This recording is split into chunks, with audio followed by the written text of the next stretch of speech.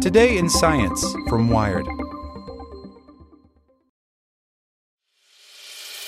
As a longtime foreign correspondent, I've worked in lots of places, but nowhere as important to the world as China. I'm Jane Perlez, former Beijing bureau chief for the New York Times. Join me on my new podcast, Face Off, U.S. versus China, where I'll take you behind the scenes in the tumultuous U.S.-China relationship. Find Face Off wherever you get your podcasts. Want to learn how you can make smarter decisions with your money? Well, I've got the podcast for you. I'm Sean Piles, and I host NerdWallet's Smart Money Podcast. Our show features our team of nerds, personal finance experts in credit cards, banking, investing, and more. And they'll help you make the most of your money while cutting through the clutter and misinformation in today's world of personal finance. You'll get clarity on strategies to help you build your wealth, invest wisely, shop for financial products, and plan for major life events.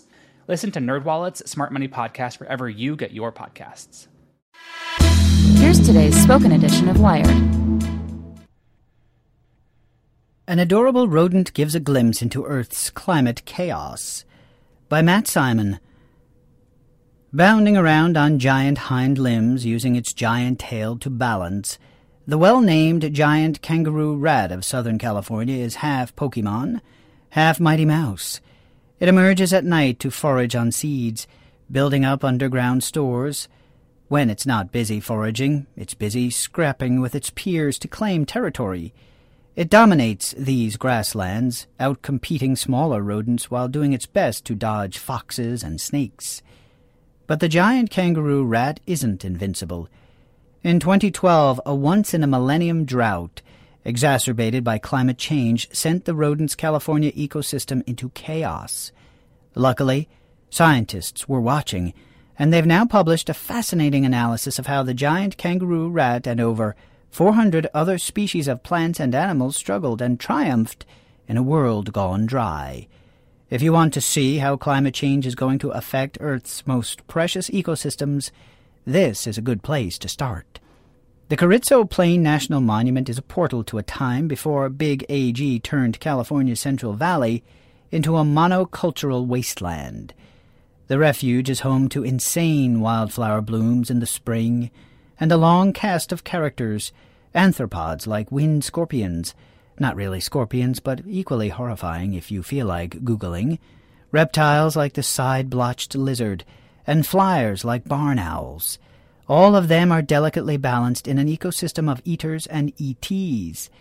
To keep track of those relationships, scientists at several U.S. universities had to trap and collect all these critters. Some, like mammalian carnivores, they tracked at night by driving around shining spotlights, hoping to catch the glow of their eyes. They set traps for others, like insects and rodents, and they walked around doing plant surveys in April when things were nice and bloomed up, or at least when they were supposed to be. Unsurprisingly, the plants suffered right from the start of the drought. That in turn was bad news for the giant kangaroo rats, which survive on seeds. But it wasn't until the second year that their numbers crashed, likely because they were surviving on seed stores. Then the carnivores took a hit. The owls and foxes and snakes that were now out of a reliable food source. Opportunists were waiting, though, to fill in the vacuum left by the giant kangaroo rats. Rarer, smaller species that require fewer resources, like the short-nosed kangaroo rat and southern grasshopper mouse, exploded in number between 2013 and 2015. And the rodents weren't alone. While barn owls and western meadowlarks were losers during the drought, killdeer and greater roadrunners were winners. The blunt-nosed leopard lizard suffered. The side-blotched lizard came up in the world. The drought kind of knocked down the species that were dominating and allowed the underdogs to do better and stay in the system, says wildlife ecologist Laura Prue of the University of Washington, lead author on the new paper in Nature Climate Change. For all the winners and losers, nearly three-quarters of species weren't strongly affected by the drought. That was definitely a surprise, says Prue. It looked kind of like the surface of the moon by year 3 of the drought. But when we went out and did our surveys, we would catch animals. We would find some plants here and there. In a perverse kind of way, the researchers were fortunate that the drought landed right in the middle of their survey. It's rare that scientists get to study this many species over such a long period of time, and even rarer that they get to see a climate change-exacerbated drought rapidly morph an ecosystem. To address this number of species in a study across a disturbance like this is really unusual, says Lee Hanna, senior scientist of climate change biology at Conservation International, who wasn't involved in the study. The other neat thing that this showed was that climate change could be favoring rare species in some cases, and we know that disturbance is important for diversity, Hanna adds.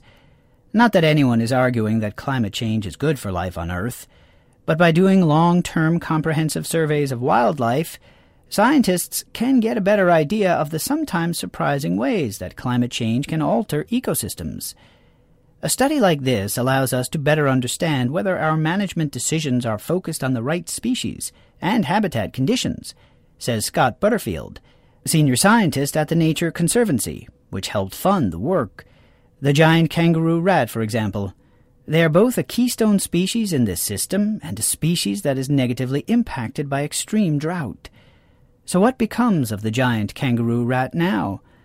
That's one thing we're really looking at, says Prue, because I think the story of how this system recovers is going to be just as interesting as what happened during the drought.